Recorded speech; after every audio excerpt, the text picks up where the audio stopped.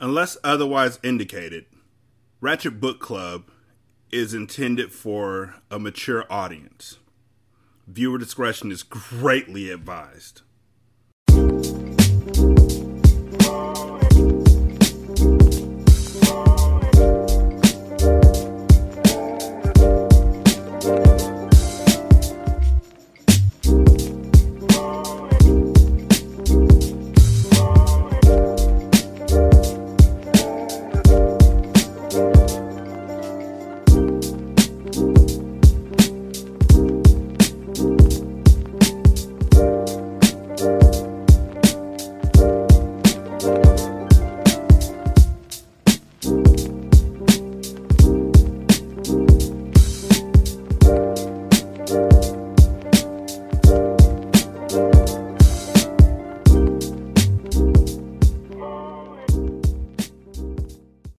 Welcome to Ratchet Book Club, where we read hood classics and good classics. I'm Derek. 916-633-1537, ratchetandratchet@gmail.com, Ratchet Book Club on Twitter, Ratchet Book Club on Facebook. Chapter 15. Chief Jackson had stopped thinking about himself. He focused on one person, his son.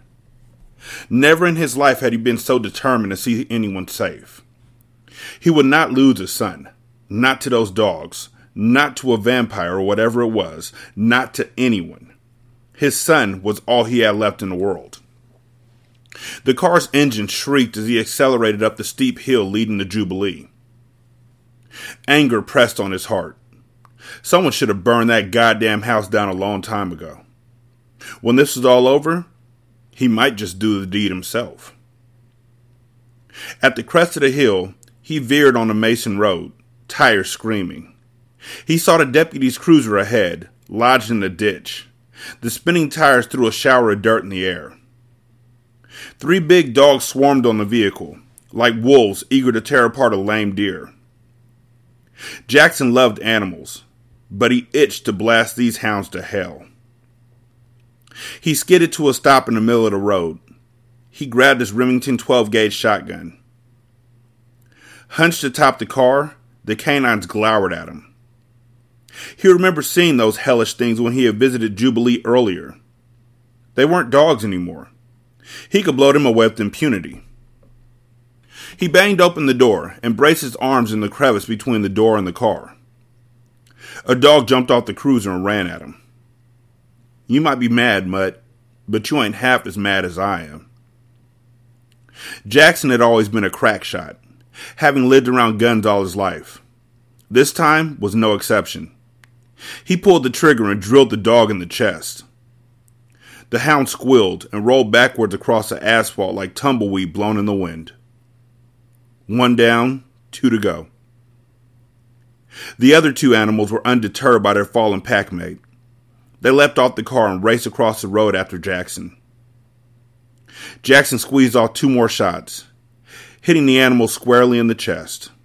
They flopped to the ground, squirming and howling. Their cries of agony touched him for a moment. They sounded so much like ordinary dogs.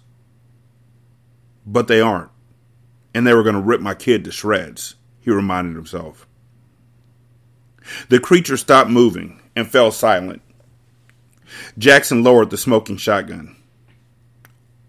"All clear, son," he shouted. The cruiser's door flew open. Jalil staggered out of the vehicle. He fell to his knees, doubled over, and vomited in the grass. Jackson rushed to him. "It's all right." Jackson patted the boy's back. "Those mutts are dead." "I've never been so scared," Jalil said, gasping. He wiped his mouth with his shirt. "They scared the shit out of me." "Sorry." "Hell, I'm the one who should be apologizing. I was something less than a man back there at the station, and I'm sorry. My fault you got into this. You were being brave." Jalil shrugged. Someone had to help the deputy. He looked at the mansion. "I don't know where Dadu is. I haven't heard anything else from him." Jackson spat on the ground. Fear of what awaited them inside the house chewed at him, but he pushed it away. He was not going to be stopped again. We got to go in there and get him. Hell no, Jalil said. Sorry, Dad, but that's nuts. The dude told me that he saw one of those vampires watching him through the window. He saw the tall guy who's always wearing black. I know vampires are supposed to stay in their coffins during the day, but he wasn't asleep. Son, I can't leave my deputy to die, like I couldn't leave you. Yeah, but I wasn't in there. Jalil pointed at the house. There were more of those vampiric dogs running around the yard up there, too. We'd need an army to make a move on that place. You and I can't do it alone. Yeah, Jackson spat again. Makes a lot of sense. We should go back to the station and hit up that guy David and the woman, Naya. We need them to help us come up with a plan. They figured out all of this stuff already. Later, we could round up some people and storm the Mason crib to get Dadu, if he's still alive. Smart plan, but I'd hate to leave my man up there. Then try him on the radio, Jalil said. Jackson clicked on his walkie-talkie. He called for the deputy. Several attempts yielded only flat static. He's gone, Jalil said. I hate to say it, Dad, but I can feel it. Jackson put away the radio. All right, we're going to follow your plan, but we're coming back later for my deputy. Jalil was about to say something when he looked behind Jackson. His eyes grew as large as golf balls. Jackson turned. The dogs were stirring. Their legs trembled, their jaws clenched and unclenched, and their eyes blinked as though they were awakening from a nap. But the blood was still damp on their gunshot chests. A numbing coldness came over Jackson. That ain't possible, Jackson said. It ain't. I plugged each of them in the heart with a 12 gauge. Groaning, one of the dogs drew his legs under his body, preparing to stand. Jackson and Jalil ran to his car. Look at that, Jalil said when they were locked inside the cruiser.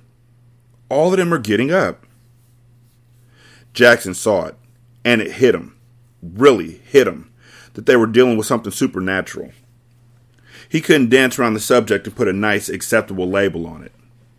He had flattened those dogs himself, and now they're on their feet again, resurrected. How am I going to protect folks against this, he thought. They didn't talk about nothing like this at the police academy. The hounds gathered together and faced the car. They growled. Fresh saliva drooled from their lips. Let's get out of here, Jalil said. The dogs took off towards them. Jackson hit the gas, and they didn't look back. That is quite a story, Franklin said. A spasm of cough rattled his body. It took him a minute to speak again. I believe you and Miss James had cleverly solved the puzzle of the vampires that are arisen in Dark Corner. David was pleased to win Franklin's approval.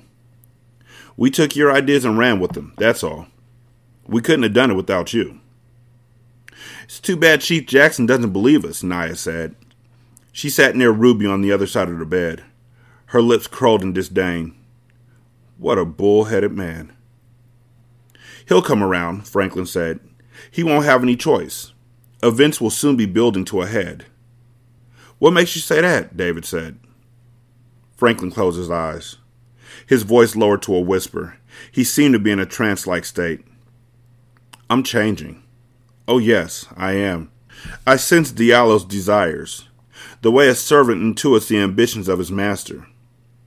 Diallo is cultivating a fearsome army that he will unleash on this town very soon. David bent forward. How can we beat him?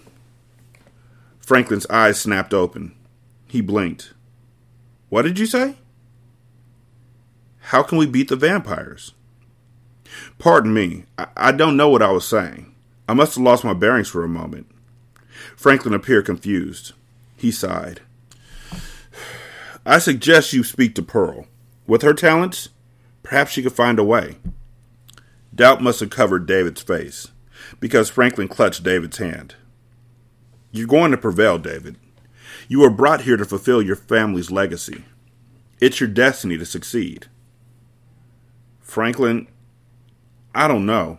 We piece together a lot, but at the same time, I feel like we don't have a clue about how we'll beat this thing. Franklin, I don't know. We piece together a lot, but at the same time, I feel like we don't have a clue about how we'll beat this thing. Let go of your doubt. Everything will become clear. You must have faith. Franklin's eyes drilled into David. His worried voice is only a weak imitation of how it used to be, but the underlying, grave seriousness of his tone could not be more riveting. Listen, you originally came to Dark Corner to unravel the mystery of your father, and you've learned little about him that satisfies you. Why? Because you do not need to understand your father in order to be complete. You will not discover any keys in your father's life that will unlock secrets in your own heart. Let go of doubt and worry. Let it go, son. God is lighting your path and will grant you all that you require to fulfill your destiny and lead a life of which you can be proud. You aren't half a man, David, as you once called yourself. You're all the man that you'll ever need to be. You will prevail. David bowed his head.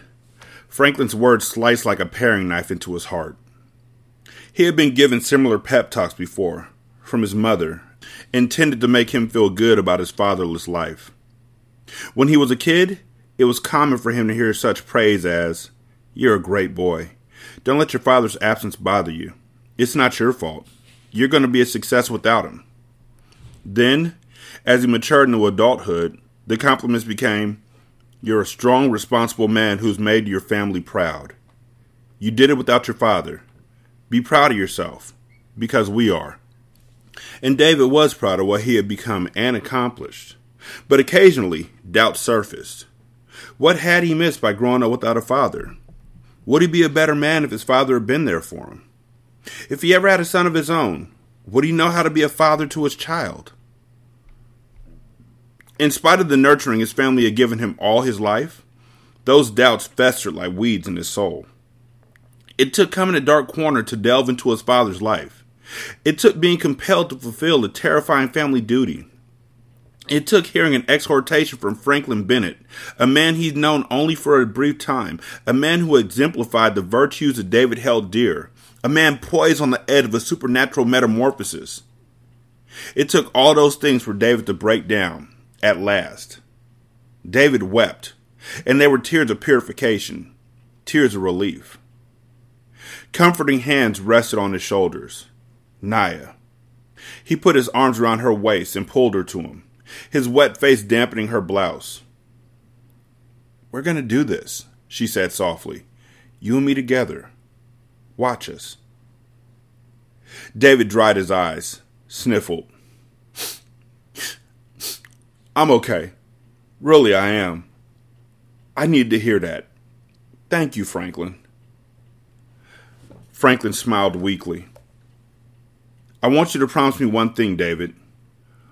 "Whatever it is, I'll do it," David said. "Promise me that when I become a vampire, you'll destroy me yourself." "Franklin, I can't, please." Franklin squeezed David's hand. "Promise me." "It's not going to come to that," David said. He exhaled a deep breath. "But okay, I promise. Thank you." He released David's hand. As if a button in his brain had been pressed, Franklin immediately fell asleep. Head turned to the side, lips parted, arms slack. He looked, to David, like a corpse in a coffin. He's gone, David thought. When he opens his eyes again, he isn't going to be a man anymore. God, I don't want to see him like that. Ruby dabbed her eyes with a Kleenex. She knew it too. Her sense of her husband's passing human life would be sharper than David's. Living with someone for over 40 years would have forged a psychic bond. "Ruby," David said, "do you think it's safe for you to stay here?" "I won't leave my husband," she said. "We understand," Naya said. "This hospital won't be safe by the evening," Ruby said. 8 patients were admitted this morning who've been bitten. 8? David said. "More are probably still in their homes," Ruby said. "Doctor doesn't have a clue as to what's happening to him. He thinks it's a strange kind of virus." "In a way, it is," Naya said. "You two better get on getting on," Ruby said. You're going to have your hands full by tonight. They hugged Ruby, asked her to call if she needed anything, and left the room. In the parking lot, David and Nia got into the SUV. Where are we going next? Nia said. Or do I already know the answer? You do, he said. Okay. Pearl's place is only 10 minutes away. On their way back to the station, Jackson drove, and Jalil used his cell phone to try and call the Hunter boy or the James girl. Jackson had wasted enough time sitting around with his thumb stuck up his butt. It was time to make plans and take action. Neither one of them are home, Dad, Jalil said. Now what? Jackson tapped the steering wheel. Try the hospital. Have him buzz Doc Bennett's room. Jalil got Ruby Bennett on the line and handed the phone to Jackson. She didn't sound good at all. He felt like an ass for doubting the story the kids had told him this morning. While Ruby was suffering at the bedside of her sick husband, he had been sitting there in the office, denying the obvious. David and Nia are on their way to visit Pearl, Ruby said. They left a short while ago. Gotta find them right away, Jackson said. Thank you, Ruby. I'm praying for Doc Bennett. So am I, Chief, she said. Jackson tossed a cell phone into Jalil's hands. He executed a U-turn in the middle of Main Street. Where are we going? Jalil said. Going to see Pearl. That psychic woman? Jalil said, eyes wide. Yep. Why? Hunter and James are going to be there. What are they going to see her for? Guess we'll find out when we get there. Do you believe she's a real psychic? Jackson glanced at Jalil. Right now, son, I'm ready to believe damn near anything. I knew you would be coming again, David Hunter, Pearl said. She invited them inside her house. I knew Nia would be with you too. Is there anything you don't know? David said. This woman continued to amaze him. Pearl's face darkened. Knowledge can be a frightening thing sometimes. Ignorance can be bliss, if only for a short while. We know what you mean, Nia said. We learned more than we wanted to know about what's happening in this town. Pearl beckoned them into the living room. Please, make yourselves comfortable. We'll have more guests soon. We will? David said. I'm preparing a pot of chamomile tea, Pearl said, avoiding his question with a gracious smile. It will be ready in a moment. She vanished into the kitchen. David and Nia traded puzzled glances. They settled on the sofa. It was a small but comfortable living room. Furniture in soothing earth tones, glass tables, brass lamps. African masks adorned the walls. An intricately carved wooden statue stood on the end tables and floor. A faintly sweet incense scented the air. A clock on the wall ticked away the seconds. It was 11:15, only late morning, but David felt as though time was racing. He dreaded the thought of nightfall and what it might bring. Pearl returned, carrying a silver tray on which stood 5 ceramic mugs and a tea kettle. She placed the tray on the coffee table and began to pour tea. Outdoors, a car pulled into the driveway. Through the thin curtains, David glimpsed the shape of a patrol car beacon. Is that the chief? Nia said. I don't believe it. Pearl smiled mysteriously and went to open the door. Chief Jackson and his teenage son Jalil came inside. Both of them looked weary, and David instantly knew that they had suffered through something related to the madness in town. He recognized in them the turbulent emotions that he struggled with himself. The chief removed his hat and looked gravely at Nia and David. We gotta talk, folks. That's why all of us have come together here, Pearl said. Please have a seat, take a cup of tea, and we'll begin. Jackson and the boys slumped on the overstuffed chairs. Each of them expelled heavy sighs and took the tea Pearl offered. They were so obviously father and son in their mannerisms that David almost laughed. Why are y'all here? Jackson said. I thought y'all had pulled everything together. You laid it out pretty nice this morning. You believe us now, David said. The deputy and I went up to the Mason place after you guys left the station, Jalil said. I stayed in the car, and Dudu went to check out the crib. When he was up there, some dogs came after him. Oh no, Naya said. I radioed Dad, and then, when I was going to go help Dudu, some more dogs came after me, Jalil said. I got back in the car and hid out, and Dad came up there and shot the mutts. And a few minutes later, those mutts rose up, Jackson said, visibly disturbed. I hit each of them in the chest with a 12-gauge shotgun, and they got up. After I saw that, well, I knew y'all were right. Apologize for being so stubborn this morning. Thank you, Chief, Naya said. She touched his arm. We need you on our side.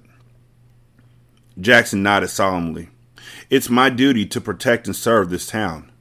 I'm ready to do my job. What about the deputy? David said. Have you heard anything from him? Not since he went into that house. Jackson glumly stared into his tea. Couldn't get him on the radio. What do you think? Jalil asked Pearl. You're a psychic. Is Dudu alive? Sitting in her chair, Pearl had folded her legs under her crisscross applesauce. She looked like a life-size porcelain doll. I'm sorry. Raymond Dudu is dead, she said. Diallo killed him. Jackson swore softly. How do you know? David said. We never told you the vampire's name. Pearl closed her eyes. These past several days, I spent many hours in meditation, seeking direction. Last night, I decided to penetrate the consciousness of the creature responsible for the evil rampant in Dark Corner. I secretly immersed myself in his mind. That sounds dangerous, Naya said. Could he find out that you've been probing into his thoughts, or whatever you call it? Possibly, yes, Pearl said. It's a risk that I was prepared to take, for the welfare of all. What else you know about him? Jackson hunched forward, hands cupped around the mug. David leaned forward too, the tea forgotten. His thirst for knowledge surpassed his desire for any drink. Eyes closed, Pearl swayed slowly as she spoke, as if listening to the music that only she could hear. Her soft voice was hypnotic. Some of this you have already learned. Diallo was a prince in Mali, a mighty warrior with a taste for violence and vengeance. Upon losing a battle, he was captured, sold to slave traders, and shipped to America. He could not tolerate serving as a slave. He fought his masters viciously, and the resistance culminated in the murder of an overseer. Such a crime demanded that he be put to death. But Diallo was saved from his punishment by an ancient vampire. David thought of the Raven, and the ethereally beautiful black woman who had visited him in a dream and healed his ankle. The ancient one's name is Lisha, Pearl said. She is very old. Indeed, her age is a mystery. She invited Diallo to be her companion, to become a vampire, and he accepted. They moved to New Orleans and lived there safely for many years.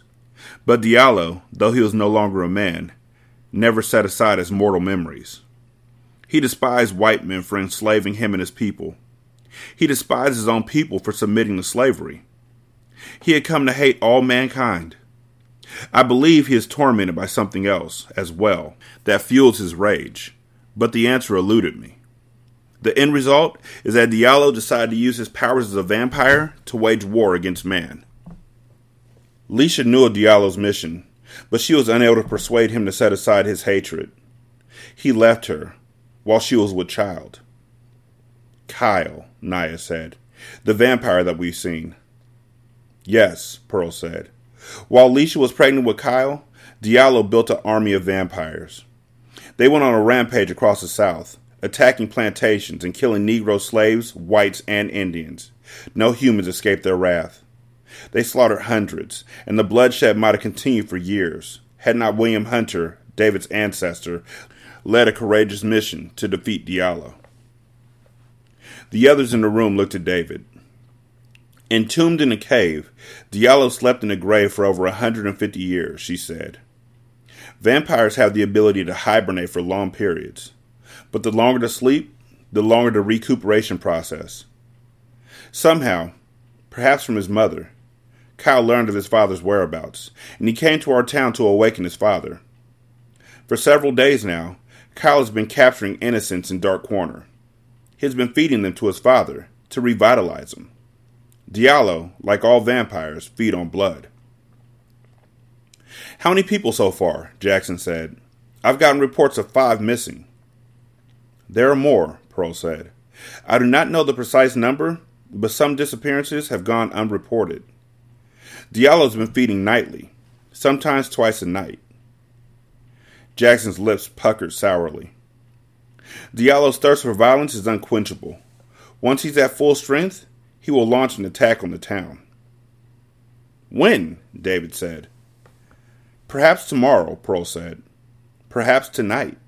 He will wait until dusk, though he, like all true vampires, can walk in daylight by dressing appropriately. But he's more comfortable in darkness. They are nocturnal creatures. What's up with these vampires? Jalil said. Are they just like they are in the movies? Not exactly, Pearl said. As I said, by dressing appropriately, they can walk in sunlight. Ultraviolet light irritates their skin, but it does not kill them. Crucifixes, holy water, and other religious symbols do not harm them. These creatures are not anti-Christian creations spawned by a fallen angel. Consider them as a separate species. First and foremost, they are predators. Humans are their primary source of food. They feed on our blood. All of them were silent, absorbing Pearl's words. David clasped his hands, listening. There are 2 kinds of vampires, Pearl said. Diallo and his son, Kyle, are the first kind. They are high-level vampires, purebloods, if you will, and possess extraordinary strength and talents. There are not many such vampires. As I understand it from skimming Diallo's thoughts, the process for a human to become one of these creatures is dangerous, lengthy, and usually fatal. Diallo barely survived the transformation himself. The second kind of vampire is more common. They are called Valdue. They possess their critical faculties and can behave at a functional level, but they are under the influence of the master vampire who created them. They do not have any supernatural talents, but they are physically powerful and can recuperate from injuries that would destroy a normal human. They feed on blood as well. When Diallo went on his bloody rampage across the South, he had a horde of Valdue with him. I must not forget the vampiric dogs. These mutant canines are especially useful to Diallo. They serve as spies and guardians, and they can be active during daylight hours. When they travel in packs, they make vicious adversaries too. These lower-level vampires and dogs are far less dangerous than Diallo, but they pose a threat because their numbers can grow rapidly. The infection can spread via a bite or blood. The substance carries the life force of the master vampire, ensuring that all that are infected fall under his influence. You can imagine how he could build a powerful army in a short time frame. It's already building, David said. This morning, Ruby told us that there were 8 people in the hospital who have been bitten. 8, Jackson said. Christ. Those are only the cases we know about, Naya said. Other folks can be at home, in bed, thinking that they've only caught the flu or something. We have no way of knowing how many people are infected. Diallo is the source of the disease, Pearl said. He's like a power generator. The vampires that he creates cannot exist without his life force. Destroy him, and his army, both canine and human alike, will fall. Sounds good, but how do we do that? Naya said. Chief Jackson said he tagged those dogs with a shotgun, and a few minutes later, they got up. Jackson and Jalil nodded vigorously. Gunfire can halt them temporarily, but it cannot kill them, Pearl said. Passion infused her voice. You must burn these creatures. Burn them to ashes. Nothing else will suffice. Sounds like we need some flamethrowers, Jackson said. Shit. Fire is all that will work, Pearl said. I wish it were easier, but it is not. But from what you told us, David said, our best chance is to just kill Diallo.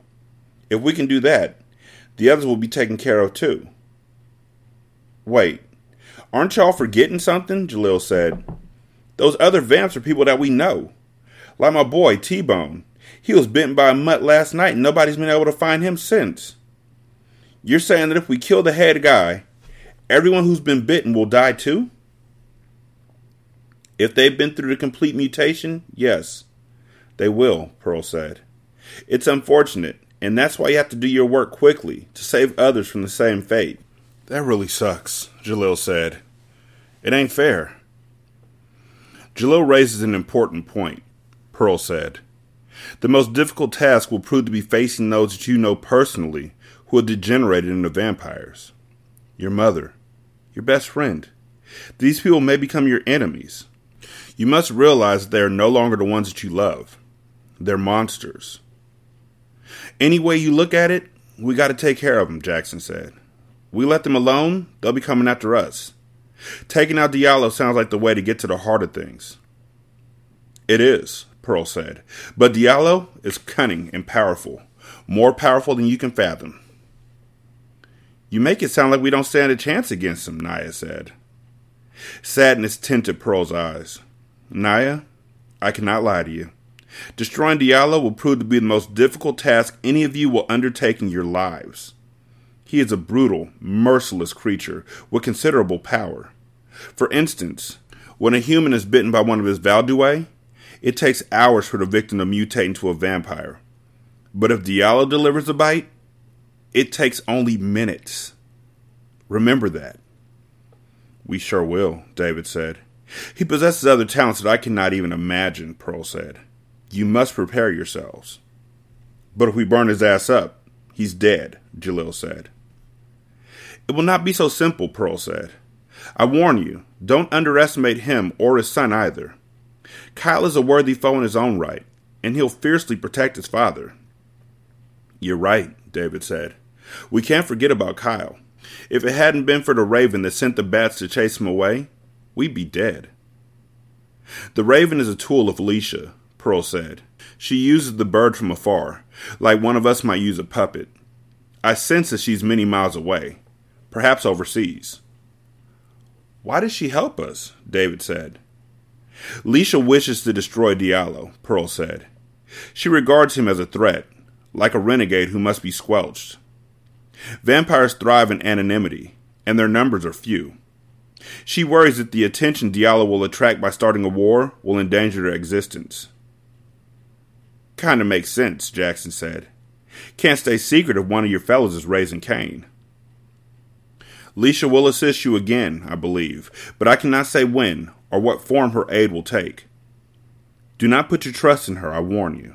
I feel that she has her own motives that do not necessarily concern your ultimate well-being. David nodded grimly. The help from the mysterious being had seemed too good to be true. Is that everything then? Jalil said. It's 11:30. We need to get busy. It's not everything, Pearl said. She focused on David. David Hunter, be careful. More than anyone else, you're a target for Diallo and his son, for you are the descendant of the man who conquered Diallo. Anyone who keeps company with you will also be at an extreme risk. She looked at Naya. We'll be careful, David said, and Naya touched his hand.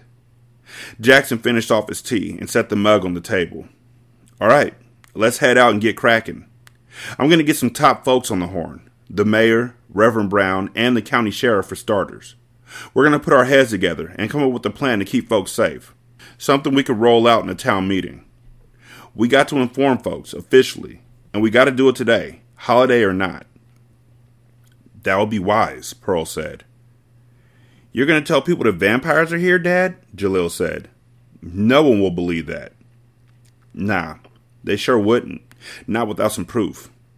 I've been listening to what y'all said about how it's like an infection. Think we can use a medical angle, something about a virus maybe, to get folks to be careful and watch out for one another. Get Franklin's physician involved, David said. His name's Dr. Hess Green, I think. He's seen the symptoms of what happens when someone's bitten. He could give you some medical backup. Know the man. Lives over on Olive Road. I'll jot his name on my list. Jackson had taken out a pocket notepad and scribbled on it. We want to help too, Naya said. Shoot. I need most of y'all, Jackson said. Goes without saying that you're helping. Pearl smiled. She unfolded her legs and stood. I believe that I played my part. All of you sound as though you're prepared to move forward. There's only one thing left to do. She motioned for them to stand. Gather in a circle, please. Hold the hand of the person next to you. They formed a circle around the coffee table. David holding Naya's hand on one side and Jalil's on the other. Jalil held his father's hand. Jackson held Pearl's. Pearl held Naya's. I can never send you into the world to face this adversary without a prayer, Pearl said. I don't care about your religious beliefs, or lack thereof. I request that you set aside your doubts and negative past experiences and allow the loving spirit of the Creator to fill your heart. Brother Hunter, will you please lead us in prayer? She looked at him with her clear, perceptive eyes and nodded slightly, as if to say, Yes, I called on you. It's your time. Then she closed her eyes and bowed her head. David swallowed. He'd rarely led prayer for a group, except at dinner for family gatherings. His mind was devoid of a single coherent thought. Everyone had closed their eyes and lowered their head. The only noise in the room was the sound of 5 people breathing softly. David's gaze skipped to the front window. A large monarch butterfly had attached itself to the glass. Sunlight shimmered on its delicate, colorful wings. He exhaled and closed his eyes. The words came, without any conscious effort, a passage from the Book of Psalms. His mother had taught him to recite the verses when he was a child and would occasionally awaken at night, frightened by bad dreams. Although he had not read the psalm in many years, he remembered it completely. His voice, threaded with cautious hope, resonated through the air. The Lord is my shepherd. I shall not be in want. He makes me lie down in green pastures. He leads me beside still waters. He restores my soul. He guides me in paths of righteousness for his name's sake. Even though I walk through the valley of the shadow of death, I will fear no evil, for you are with me. As everyone left Pearl's house, David hung behind the others and turned to Pearl. What are you going to do? David said. Are you coming in town later for the meeting? I'm going to stay here, she said. You'll do fine without me. I have faith in you. Thank you so much for your help. We couldn't do what we have to do without you. She smiled. You should marry her. Who? He chuckled. Naya was in the driveway, climbing into the SUV. Do you see it in our future? Pearl laughed. I was speaking as a woman, not as a clairvoyant. The two of you are a beautiful couple, inside and out. We'll see what happens. I'm not ruling out anything. Spoken like a true brother afraid of commitment. Pearl laughed again. She took his hands in her small fingers. Blessings to you, David Hunter. He kissed her on the cheek, then walked down the porch steps. The chief's car idled at the mouth of the driveway. They would follow him to police headquarters. What were you two gabbing about? Naya said. Oh, nothing really. David shifted in the drive. I was thanking her for helping us. That's all, huh? Naya said. That's all. He rolled down the driveway. So why are you grinning like that? He winked. Wouldn't you love to know? As they turned off the gravel path and onto the road, a cocker spaniel with a mud-splattered coat dashed across the street and burrowed into the thick bushes that flanked the road. David's smile slipped away. Are you thinking the same thing I am? Naya said. Worry clouded her eyes. Yeah, he said. We're being watched. Back at the police station, his head ready to blow up from everything Pearl had told him, Jackson threw the town's machinery into high gear. Upon arriving at the office, he hoped in vain to see the dude's cruiser in the parking lot and his deputy inside, lanky legs propped on his desk as he flipped through one of his silly tabloids. But the deputy was not there. Jackson made a mental note to return to the Mason place later to retrieve the dude's patrol car. He sure wasn't looking forward to that trip. He settled behind the desk and began to work the phone. As he made calls, David, Naya, and Jalil sat around a table and brainstormed the design of an informational flyer that they could distribute throughout the town. Jackson spoke to the mayor, Cleotis Davis, Reverend Brown, pastor of New Life Baptist, the biggest church in town, the Chester County Sheriff, Johnny Chaser, and then Dr. Green. He was amazed at how easily he got in touch with everyone. For once, things seemed to be going their way. "All right, folks," he said to the others. "Everyone will be here in an hour. Looks like the show's on the road." "It better be. It's already past noon," Naya said. "I checked the paper. The sun sets at around 8:15. We have a lot to do in only 8 hours, and time is flying." "Hey, everyone, check this out," Jalil said. He watched the small TV that stood on the deputy's desk. Jackson, David, and Naya came behind Jalil. It was a local weather program. A severe thunderstorm was gradually rumbling towards the area. It would reach them by nightfall. 916-633-1537, ratchetandratchet@gmail.com, Ratchet Book Club on Twitter, Ratchet Book Club on Facebook. Leave a review on Podchaser, then copy that and leave a review on Apple Podcasts, then copy that and leave a review on Good Pods. Thank you to everybody who's been checking us out on Good Pods and on Podchaser. We appreciate both. You could donate to the show at patreon.com/singlesimulcast. Also at buymeacoffee.com/sscast, and on the Good Pods app in the tip jar. It's going to be interesting to see what happens, because a thunderstorm generally brings rain, and with rain you can't use fire. Thank y'all so much for listening. I greatly appreciate it. Y'all be good. I'm going to holler at you later. Peace.